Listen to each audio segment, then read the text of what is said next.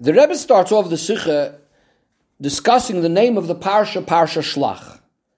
Now we know that it's true that the name of the Parsha is based on the first words of the Parsha, but since we know that Minhag Yisrael Toiru, that a name of a Parsha, this is something according to Torah based on Minhag Yisrael, so definitely there's more to the name than just that it happens to be one of the first few words of the Parsha. We know that the name of the Parsha, the name of anything, gives out the whole content of what it's all about. Now in this particular case, the Rebbe says it seems to be a bit strange, because we know that later on in the Parsha we have lots of very, very important mitzvahs. We also have at the very end of the Parsha the mitzvah of tzitzis, regarding which it says, Ureisem oiso yuzachartem is kol mitzvahs Hashem, that the mitzvah of tzitzis reminds us and is connected to all of the mitzvahs. How then could it be that a Parsha that's so filled with such important mitzvahs, what are we basing the name of the Parsha on? On a story that seemingly happened one time in the Midbar, when Moshe Rabbeinu sent the Meraglim, a story that seemingly doesn't have any mitzvahs involved with it, and yet we're making such a big deal out of this particular story and calling the whole Parsha with all of its mitzvahs based on this story, and the name is called Shlach. Says the Rebbe, in order to understand this, we're first going to examine what exactly was the sin of the Meraglim. Now, seemingly, the Meraglim did exactly what they were told. The Meraglim were told to go and check out the land, to see how strong the people are, to see how fortified the land is. They come back and they give a report exactly of what they were told to do. They come back and say the people are very strong, there's fortified and walled cities. So what exactly is their Aveira? Seemingly, they did exactly what they were meant to do. The Rebbe says the explanation is that Moshe Rabbeinu sent them just to find out exactly what's the easiest and the best way to conquer Eretz Yisrael b'derech hateva. Because we know that even though, yes, it's true the Eibishter is going to be performing miracles, but the Eibishter does not perform miracles in vain, and wherever possible and in whatever way possible, we have to do things b'derech hateva to minimize the need for the miracles, the amount of the miracles, and so on. But there was absolutely no question in Moshe Rabbeinu's mind, because of what Hashem said, that of course they're going to be able to go up and conquer Eretz Yisrael. The question is only how to go about it in the easiest way. And this is where their Aveira came up, is that after saying about the strength of the land and the people, they come along and they add, Loi nuchalalos, that because the people are so strong, we will not be able to go up and conquer. Says the Rebbe, now we can understand very clearly the very strong hero we have from the story of the Meraglim in regards to our Avodah. And this is in regards to every single mitzvah. And that is that it's a fundamental thing to know and to understand that every single mitzvah that the Eibishter gave us, it is absolutely certain that we have the ability to go ahead and do it. The Eibishter only asks according to what our ability is. The Rebbe says even a human being, a craftsman that goes ahead and makes a particular vessel or a particular tool, if he's only a normal person, a sensible person, he would never go ahead and expect his tool or his vessel to be able to perform and to be able to do something that he himself that made it knows that it wouldn't be able to do. When he makes something, he's going to make it with the ability that it should be able to perform and do what he wants it to do. And he's not going to expect more than it.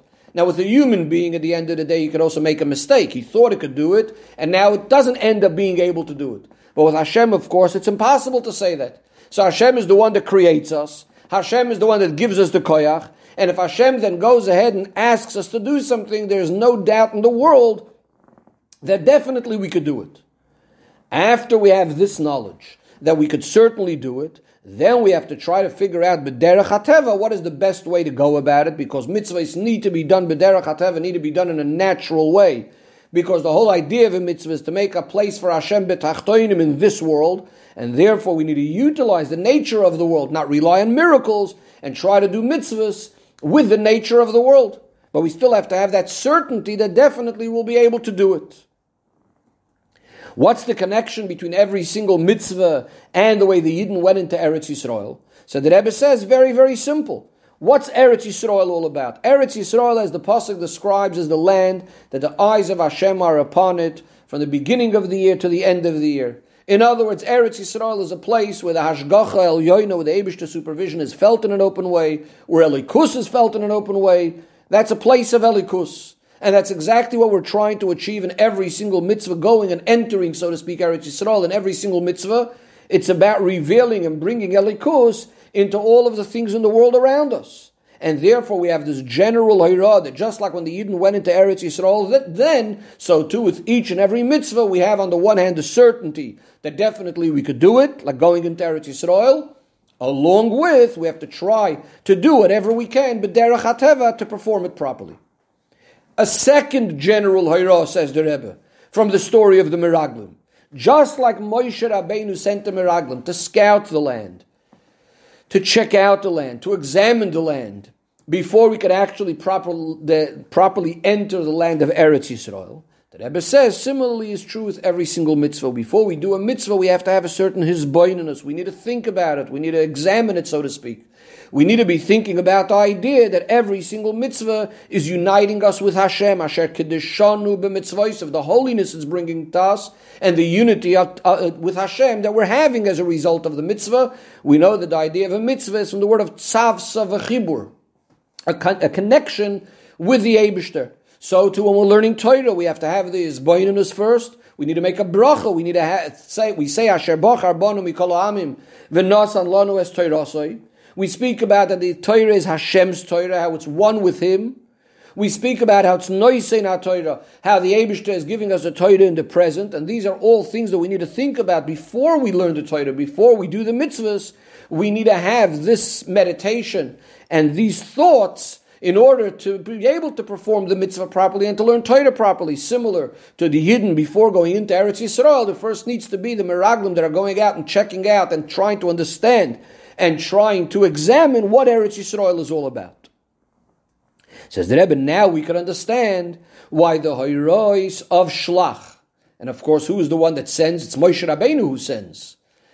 And so too the Rebbe says there's a Moshe Rabbeinu in each and every one of us when we're performing the mitzvahs. But we can now understand why these Hirois are so important for all of Torah and mitzvahs, again in both ideas. Number one, the certainty that we could do every mitzvah, and just checking out how is best to do it, and the hisboinenus that we need to have, the contemplation that we need to have before doing a mitzvah. Says the Rebbe, there's only one thing that still needs to be understood, and that is, if it's such a necessity to send these meraglim for both of these above-mentioned reasons, before every mitzvah we do, if that's the case, why does it say shlach lecha? That the Eibishter tells Moshe Rabbeinu, you send. Rashi explains that to mean midaitecha, you decide if this is important. Seemingly, if this is a necessity, this should be coming as a mitzvah from Hashem. So the Rebbe says a fascinating point. The ultimate idea of dira betachtoinim, of elyoinim, tachtoinim yalul elyoinim, that the lower world should be elevated to go up and to become one with Hashem, is when we are not only receiving instructions, we're not only receiving hashpah and influence from above, but when we become ourselves, so to speak, a partner with Hashem. Similar to what says in regards to other inyanim, where we become a partner with Hashem in creation, or a partner with Hashem in Torah.